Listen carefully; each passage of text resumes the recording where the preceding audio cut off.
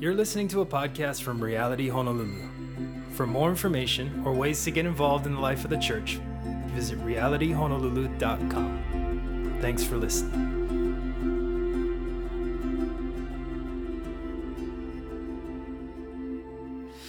Good to be with you guys. Good morning. Stoked to gather and worship with you guys, and just excited to be the church gathered on Sundays and be with you. So thanks for joining us. If you're new here, welcome, and glad to have you. So we are going through the book of Mark on Sunday mornings. So why don't you open with me to Mark chapter 5. We're going to be covering the last half of that chapter this morning. So Mark chapter 5, verses 21 through 43. So it's a sizable chunk. And there's kind of two things going on in one story that we're going to read, pray over, kind of dissect a bit, and figure out what God is doing, what is it for us, and how does it apply, and what can we take away from that. And so Mark 5, starting in 21, I'm reading out of the New Living Translation. Might be different than yours. You can share with someone next to you or have it on the PowerPoint. Or as you come in, there's Bibles there. That is New Living Translation. So if you want to grab one of those every Sunday or take it with you and have it at home, totally cool to do that. But let's see here. Without further ado, Mark 5, 21 through 43 says this. Jesus got into the boat again and went back to the other side of the lake, where a large crowd gathered around him on the shore.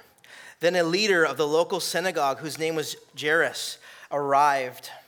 When he saw Jesus, he fell at his feet, pleading fervently with him. "My little daughter is dying," he said. "Please come and lay your hands on her, heal her so she can live." Jesus went with him, and all the people followed, crowding around him. A woman in the crowd had suffered for 12 years with constant bleeding. She had suffered a great deal with many doctors, and over the years she had spent everything she had to pay them. She had gotten no better. In fact, she had gotten worse. She had heard about Jesus, so she came up behind him through the crowd and touched his robe, for she thought to herself, "If I can just touch his robe, I'll be healed." Immediately, the bleeding stopped, and she could feel in her body that she had been healed of her terrible condition. Verse 30. Jesus realized at once that healing power had gone out from him, so he turned around in the crowd and asked, "Who touched my robe?" His disciples said to him, "Look at this crowd pressing around you. How can you ask, 'Who touched me?'" But he kept on looking around to see who had done it. Then the frightened woman, trembling at the realization of what had happened to her, came and fell to her knees in front of him and told him what she had done.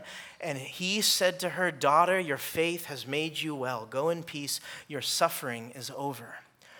While he was still speaking to her, messengers arrived from the home of Jairus, the leader of the synagogue. They told him, "Your daughter is dead. There's no use troubling the teacher now." But Jesus overheard them and said, "Jairus, don't be afraid, just have faith." Then Jesus stopped the crowd and wouldn't let anyone go with him except Peter, James, and John, the brother of James. When they came to the home of the synagogue leader, Jesus saw much commotion and weeping and wailing. He went inside and asked, "Why all this commotion and weeping? This child isn't dead, she's only asleep." The crowd laughed at him. But he made them all leave, and he took the girl's father and mother with his 3 disciples into the room where the girl was lying. Holding her hand, he said to her, "Talitha cum," which means, "Little girl, get up." And the girl, who was 12 years old, immediately stood up and walked around. They were overwhelmed and totally amazed. Jesus gave them strict orders not to tell anyone what had happened, and he told them to give her something to eat. This is the word of the Lord. Would you pray with me? Father God, we thank you for your word this morning. We thank you that you've given it to us and preserved it for us, and that we can freely in this place read it and study it and see you in it. And Lord, as we see this narrative of the interactions, Jesus, that you had with this young girl and with this woman, and how you healed her and how you raised this little girl from the dead, we ask, God, that we would see you in it, that we would hear your voice, that we would see your leading in our own lives, that you would use this story to speak to us concerning our own lives.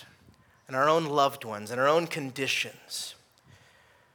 And God, we pray that you would quicken our heart and our ears to your word, that you would free us from distractions, free us from the things which so easily entangled us. And we pray that our focus and our eyes would be fixed upon you, Jesus, the author and perfecter of our faith.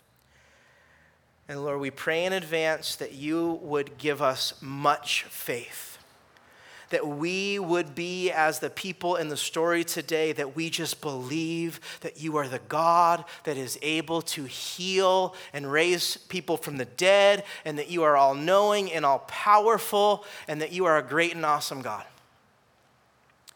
Would you give us great faith to trust in your will, in your word, in how you lead and how you guide and how you direct our lives and the things you do and don't do in our lives. We say, God, that your way is better than our way. And we trust you. And so we pray that we would have the faith for these things today as we look into your word. We pray these things in Jesus' name. Amen.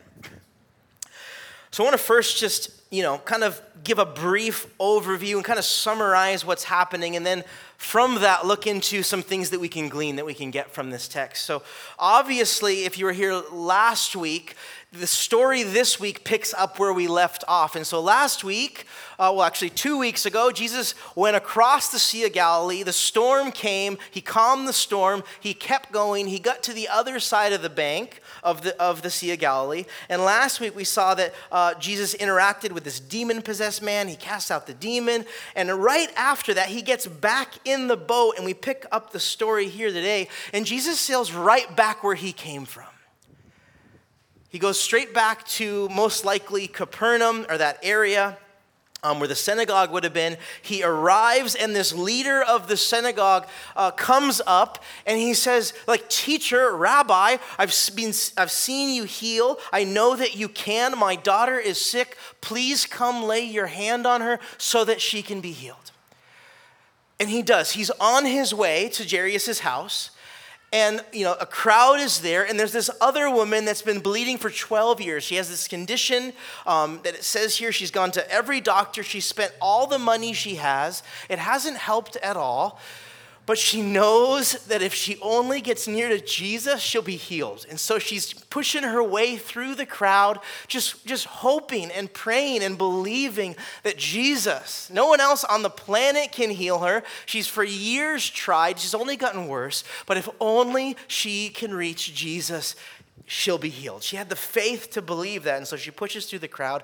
He just touches her cloak, and in the moment, we see that she's healed, and Jesus, feels it, and it's different than just someone bumping up against him. It's this kind of weird interaction, but it says, his healing power, the ability to heal sickness was, given to this girl. So the power and authority of sickness came upon this girl with great faith, and then there's, he's looking around in the crowd asking, who was that? Who touched me? Who did that? And the disciples are like, how can you ask that, Jesus? There's a big crowd. Why are you even concerned about that? But he stops the crowd. He finds the girl, and they have this interaction, and her faith has made her well. Her suffering is over. It's this incredibly dramatic and compassionate scene where this girl's suffering, that she's been suffering for years with this condition, is healed in a moment in the presence of God. But in the meantime, this interaction's happening. And this little girl, the synagogue leader's daughter, is at her house, and she passes away. She dies. And, the people come and they say, hey, there's no need to bother Jesus. There's no need to bother the teacher. The little girl has passed away. And Jesus overhears them, and he says, no. I still need to go to the house. And they go to the house. We just read this scene, but he clears the whole house. He takes the father and mother, just with a few of the disciples, a real intimate moment. And he speaks over this girl, the fact that she's not dead, she's just sleeping. And she, as we saw, very much rises from the dead. I mean, she was dead, and now she is alive. And Jesus even so sweetly, kindly says, hey, go get her something to eat. And so there's this dramatic scene, right? Everywhere Jesus goes, God is moving, his kingdom is coming. And what we see in this story today is the first thing that we see is we see God's character. Like we see his heart and his attributes in the person of Jesus. Like we see the Father heart of God in Jesus the Son. And if you remember, the whole book of Mark is actually a compilation of Peter's eyewitness accounts. So the Apostle Peter that was brought into that room with that little girl, he wrote down, he journaled all these things that have happened. And Mark, he compiled all of Peter's eyewitness accounts and he wrote it in this gospel narrative. And so when we're reading Mark, these are actually Peter's eyewitness accounts of Jesus, which he wrote down. And so what we see is we see a very up close and personal view of Jesus, because Peter was the first to be called, the first disciple. He was with Jesus throughout everything. I mean, he ate with him. He slept next to him. He was in the room with this little girl. And so we get an up close and personal view of God. Right? We see his actions and his miracles and his teachings. And what we understand from Scripture is that Jesus is God. And as God in the flesh, we see God the Father's intangible and ethereal character coming into light firsthand. Like, right, all the things that the Old Testament would talk about who God was is now being seen firsthand. Right, like the compassion and the love and the care and the power of God are being seen firsthand in people's living rooms. Right, the God that created everything, that parted the Red Sea, that defeated armies, that provided the manna in the wilderness. I mean, this God that's been very far off and ethereal is now in their midst, and they can reach out and touch it.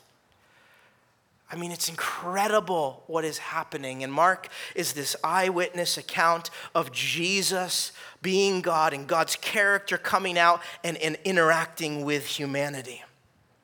I mean, literally, physically in contact with humanity, the God that created the universe. The book of Hebrews tells us the amazing distinction and difference with Jesus compared to any other way God has ever revealed himself to humanity. So God's being shown, right, to humanity through Jesus right now.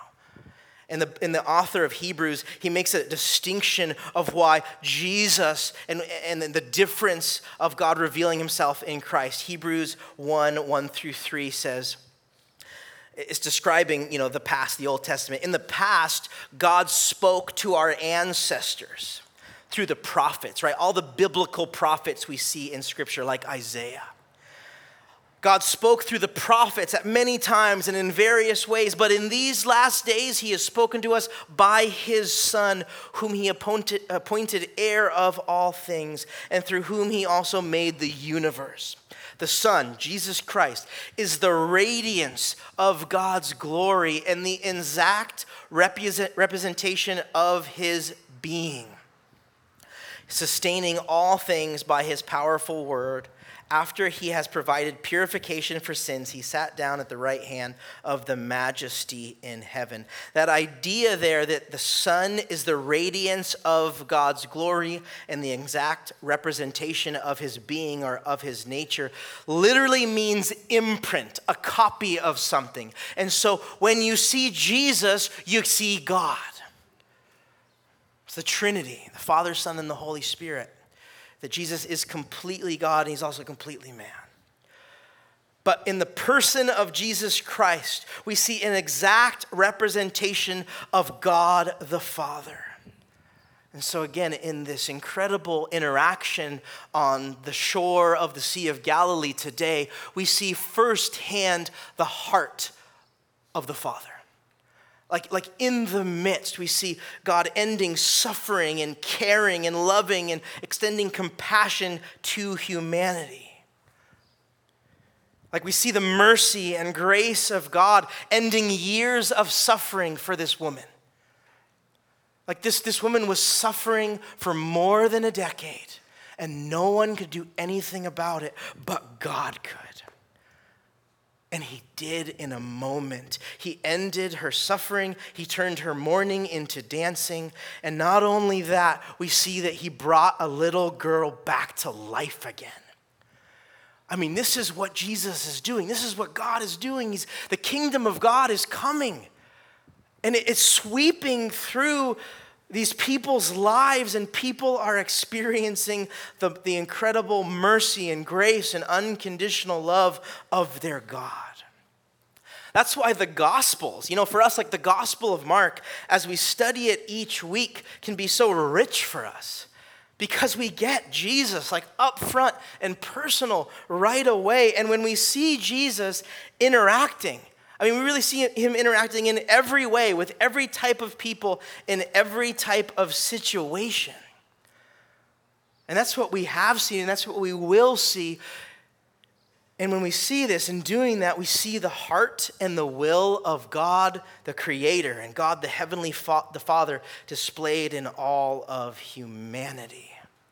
That's why Jesus was and is a big deal. Because he's God in the flesh. Colossians 2:9 says it just really straightforward. He says, for in him, in Jesus, all the fullness of deity, or God the Father, dwells in bodily form. For in him, all the fullness of deity dwells in bodily form.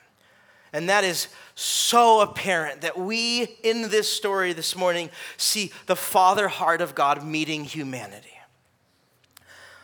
But also in our text today, the second thing is, very obviously, is the power of God over sickness and disease and even death itself. And this is very relevant for us because we also struggle. We also are concerned. We also are involved and deal with these same things. Even though this was in a culture far different of ours 2,000 years ago, halfway around the world, their problems are equally the same as ours. We all struggle personally. We will, or we know people that are really struggling with these things. But we see firsthand that Jesus Christ has authority over them. And he has the power to heal them. He has the power to take away sickness with a touch and with a word as if it's no big deal. Even death itself, that we think might be the final blow, he's able to overcome that. Death no longer has any sting, the New Testament would say. And this story we read today is in a greater story that we've been in right now. 2 weeks ago, it was Jesus calming the storm, and that proved to us that Jesus had power over nature, over storms, over anything that nature could bring. Jesus could calm it in a moment. And we related it to our own storms. Like Jesus is able to overcome any storm that we may encounter or be in. Last week, we saw that Jesus had power even over the spiritual realm, over the devil, over demons, over all the evil in this world. Anything that involves that Jesus has the power in the moment to end it. He can cast out demons. He can stop the work of the devil. There is nothing that our God cannot do. That's what we've been seeing. If it's over nature, it's over the spiritual realm. Today we see that even over sickness, disease, and death in itself, that God has the final say. He has the ultimate authority, that it's not too big, it's not too hard, it's not too scary, it's not too progressed. Nothing is outside of God's authority and power to overcome. The fact is that Jesus can heal any sickness and raise from the dead. This isn't just a nice story in ancient Israel 2,000 years ago. It's not just a thing that we read about and God, you're cool, you did that once and you're good. Or like that was you then and now you're different now. See, a fundamental belief that I hope we can all agree to is that us as Christians living in the 21st century or at any time since Christ is that God is unchanging. Like he doesn't change. He wasn't one thing 2,000 years ago, and now he's different. Like he lost his power, or he changed his mind, or his heart, or his character changed over time. This is a fundamental belief, fundamental theological belief in Scripture, is that God is unchanging. Hebrews would also say this. Hebrews 13:8 would say that Jesus Christ is the same yesterday, today, and forever. Or in other words, James 1:17 would say, every good thing given and every perfect gift is from above, coming down from the Father of lights, with whom there is no variation or shifting shadow. God is a God that heals, and God is a God that has the ability to heal. Then and now. Like, he does not change. He doesn't lose things. He's not not capable. It's not that he doesn't want to. Like, he is the same. The same God we see in the Word, in the Gospel, in Galilee, is the same God that we have today. And that's why, it's Minds, Reality's belief that things like the gifts of the Spirit are still for today.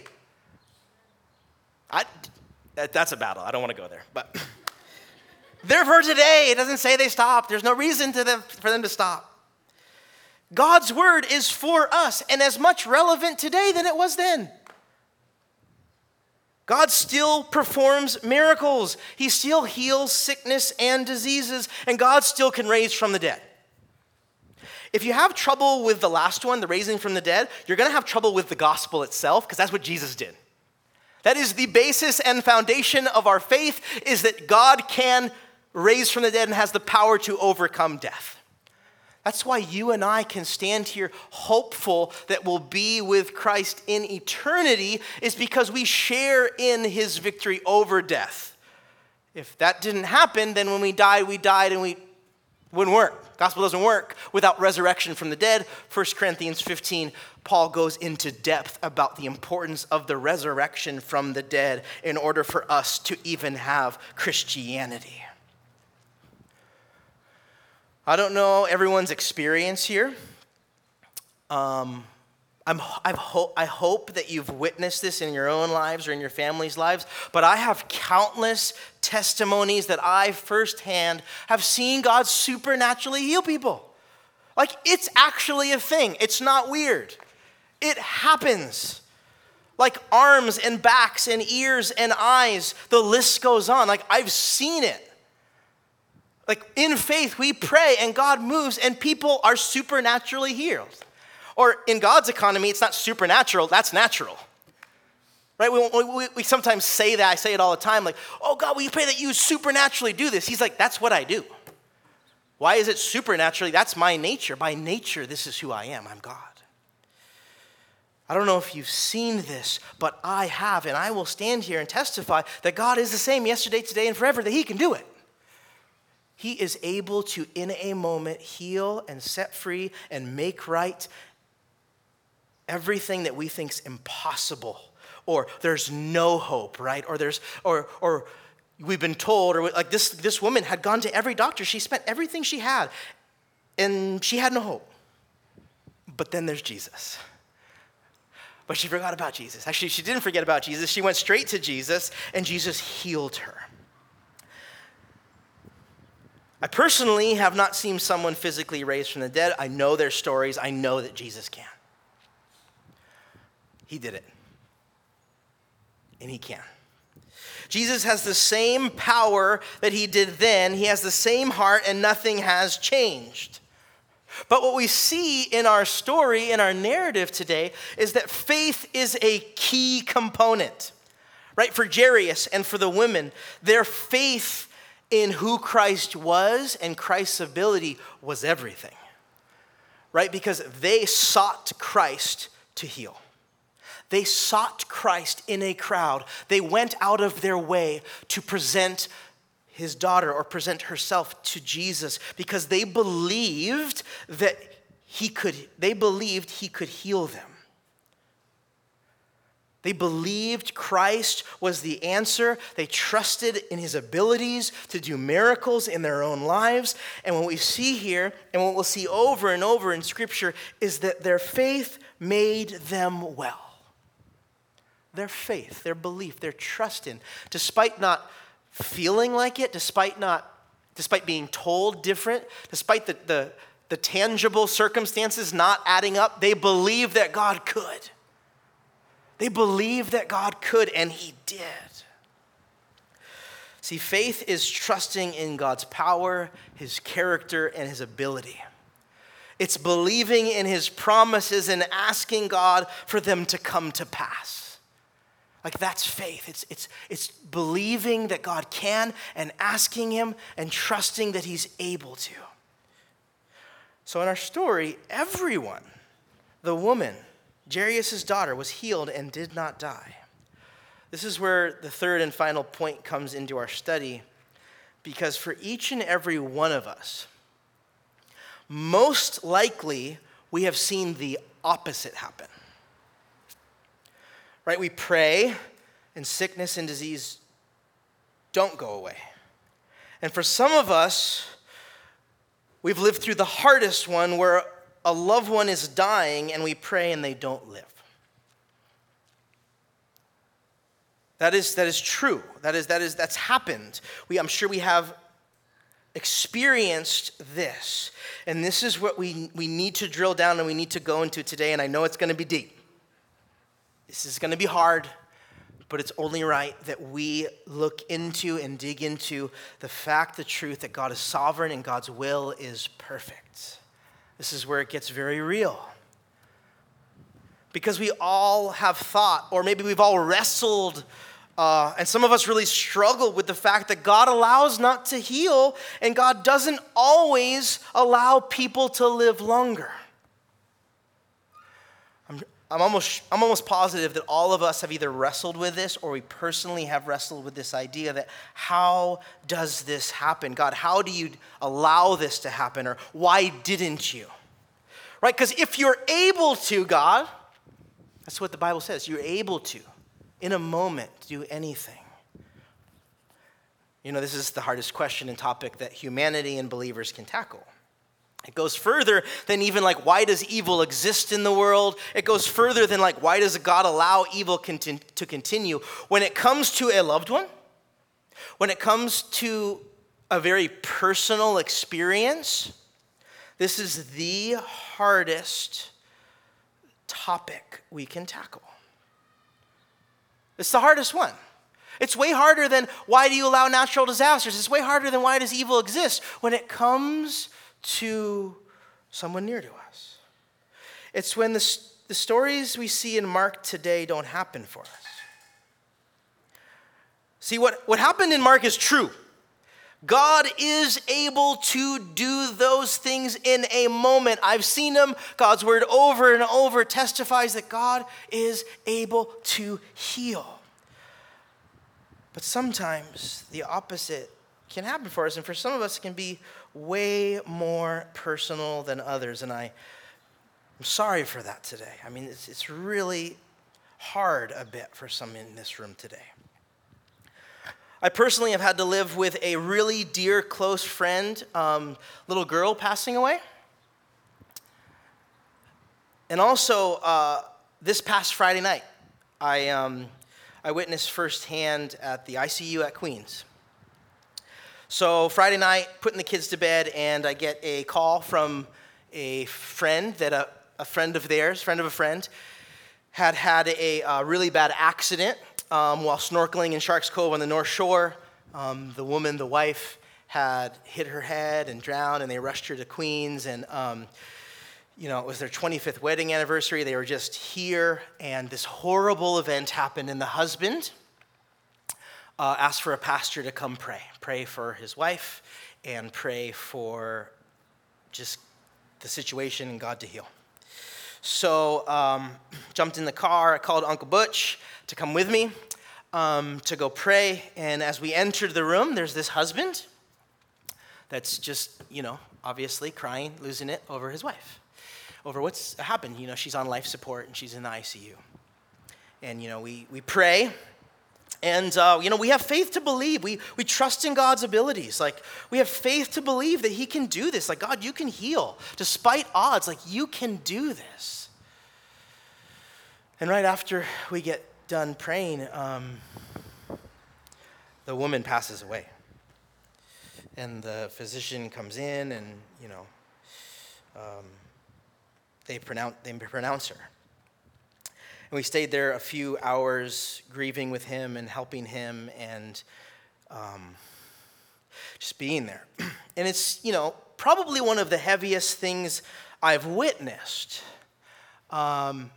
Just because of the nature and the quickness and everything, right? Everything you can imagine. It's worst case scenario. It's like the worst case scenario. Utterly heartbreaking, devastating, terrible, horrible. They both were believers. So they have hope. All right? We have hope and peace that she is with God. Right? 2 Corinthians 5:8, to be absent from the body is to be present with the Lord. I mean, that is everything. We believe that. But still, what I just witnessed is opposite of Mark 5. I mean, it's stark opposition.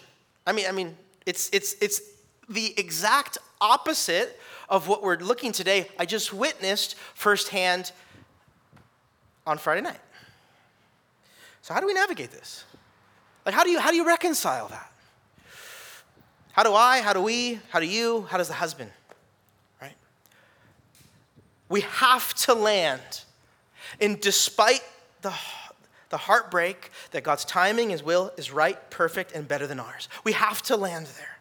We have to trust that God knows best, that his plans are bigger and they're better than ours. We have to trust in God's character, that God is a God that is full of love, grace, and mercy, and he cares deeply about his children, and that doesn't change. Like, we have to land there. But it's not easy to get there for a long time. And when something absolutely tragic has happened, it's a very long struggle, and some don't get over that. Some don't find reconciliation. And you know what I'm talking about. Some don't reconciling why God didn't. Why God allowed. It's a real struggle. And when something like that happens, everything in you is tested. Your belief system, the foundation of God's will and God's ability and God's character is tested.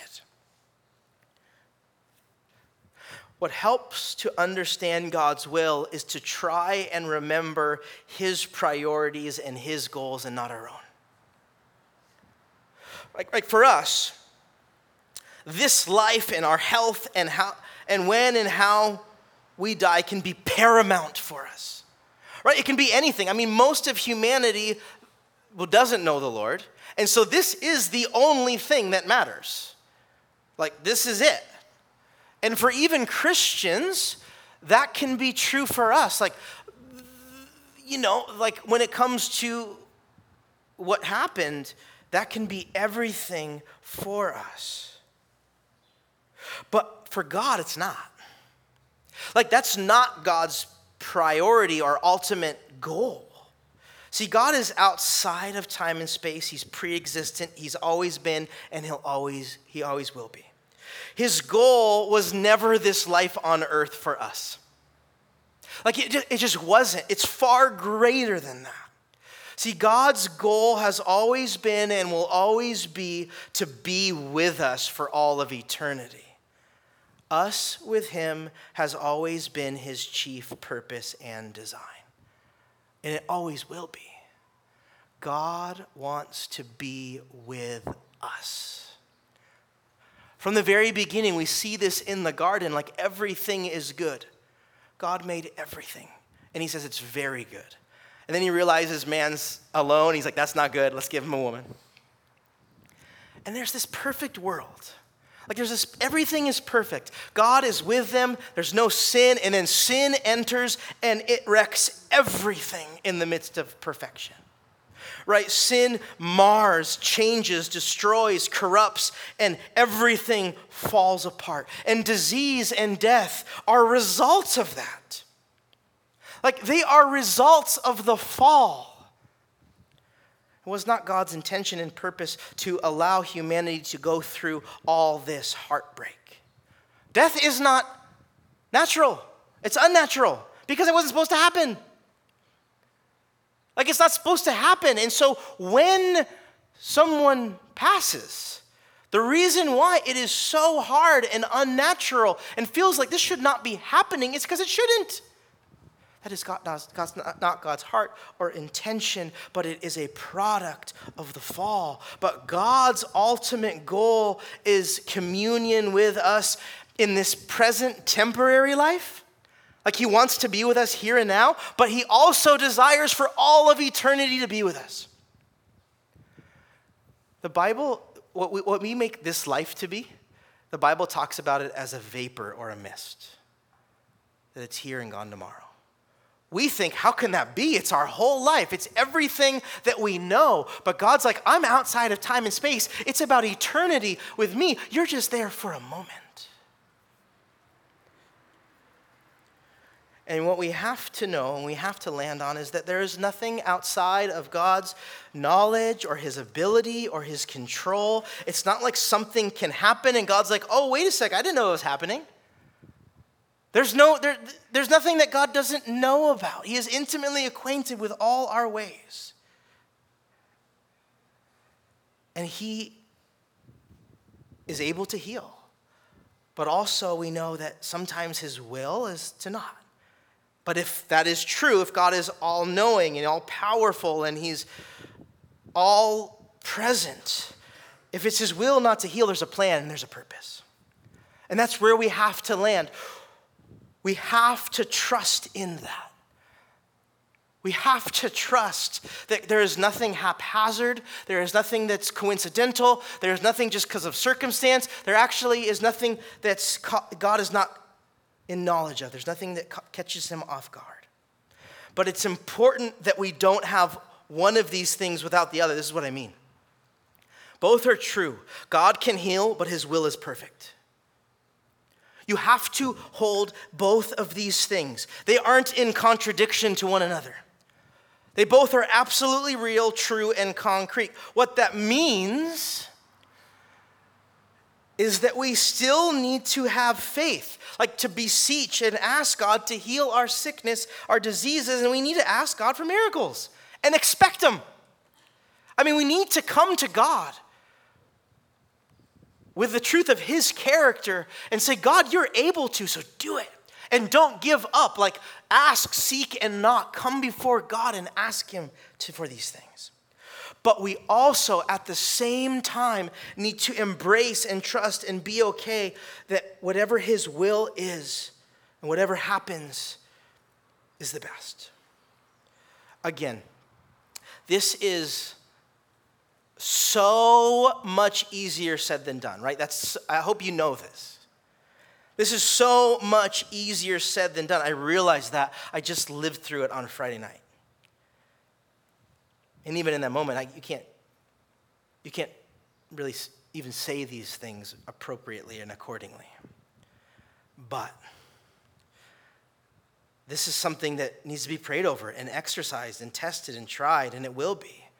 I mean, it's learned, it's grown, this is a real challenge and a real struggle constantly, this idea that God, you're able to, but God, I know if you choose not to, I want to be okay with that. The ability to live those out in your lives in a very personal level is really hard to do, and it needs to be prayed over and ask God for the faith to have. I want to remind us, as we kind of wrap up right now, of Christ. I want to remind us of Christ in the Garden of Gethsemane on the eve of the crucifixion. Right, the night before Jesus was going to the cross, what did he do? He took his disciples to the Garden of Gethsemane, and he prayed to God the Father. He said, please let this cup pass from me. This is Jesus speaking of the cross. I mean, this is Jesus saying, God, I know how bad this is going to be. Please let this cup pass from me, but not my will, but your will be done. He prayed it 3 times. I mean, you'd think, right, Jesus being God would do it differently, but there was a real human struggle that Jesus was having with the suffering that he was about to go through, and he was praying to God for it not to happen. But so that was the faithful prayer of like, God, I know you're able to not, but then he coupled it with, but not my will, but your will be done. But God, I trust that you're perfect, your ways are better, and you know what you're doing, and you know the time or the hour, and you're perfect, and God, I trust you. Right? He prayed, but his caveat always was, not my will, but your will be done. What was God's will? God's will was the cross. And despite the pain and the mocking and the ridicule and the shame, God's goal and his intention through the cross was the redemption of all humanity. Right? Like, in the moment, no one saw that. Like, especially the disciples with Jesus, they were like trying to stop him. They were denying him. They had no idea what was going on. They're like, why would you ever suffer? Why would you allow this to happen? You're God. Why are you enduring this suffering? Because God had a better plan. Right? His will was perfect. His ways are higher than ours. And what was the result? What was Christ raising from the dead, defeating sin, death, and the devil, offering salvation, redemption of our sins, and restoration of a relationship to all of humanity forever. Jesus himself went through this struggle in a very real way. And it was not easy. It describes that there was actually Jesus was sweating blood in the garden. That's like a condition that happens when there's extreme stress on a person.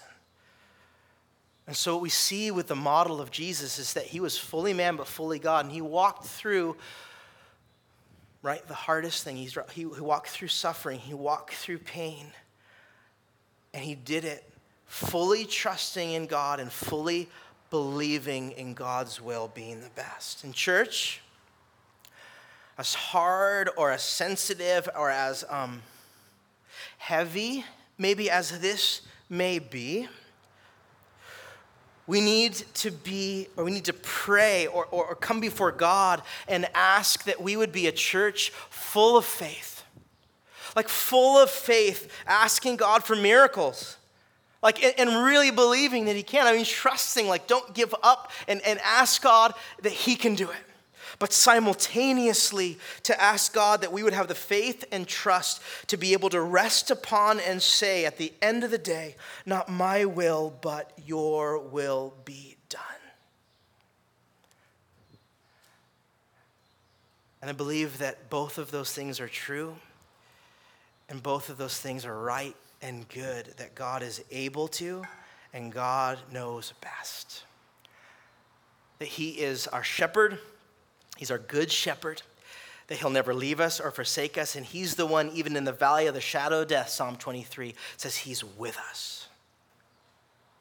God is a God that is able to heal and able to set free, and his will is perfect and good, and his ultimate goal is for you and us to be with him for all of eternity. Amen?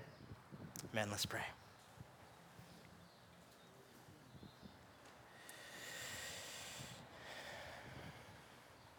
God, we thank you for these truths today. We thank you that you're a God that created the entire universe, but at the same moment are intimately acquainted with all of our ways. That your ears are attentive to our cries, that you are near to us. And I pray specifically for those of us in this room where this is us this morning. We're dealing with these questions. We're dealing with these realities. I pray, God, for comfort. I pray for great comfort. I pray your word speaks about the peace that surpasses all understanding. I pray that we would experience that right now. God, I pray against fear. I pray against fear of the what ifs or the I don't know or the future. I pray that you would become the forefront of our thoughts and our minds, that even our emotions would be filtered through the gospel and your word. We want to submit and commit all these things to you, and we ask, God, that we would be a people that despite what happens in our lives, that we would not be moved by circumstances, but that our hope would be founded upon the rock. That you would be our cornerstone, that you would be our solid rock upon which our life stands. So even when the storms come and the wind blows and the floods come, that we will not be moved. would you give us great hope and great joy in the midst of pain? And we would be a people that can say, as you, Jesus, said in the garden, that Father, not my will, but your will be done. So give us great faith to believe these things. Pray that you'd heal us from bitterness, maybe towards you, or a real concern about, God, why? Pray that you'd heal us for those of us that have felt pain or are experiencing pain. Pray that you'd heal our hearts, Lord. Meet with us. We need your help. So God, do that as we enter into worship now, Father. We ask that you'd meet with us.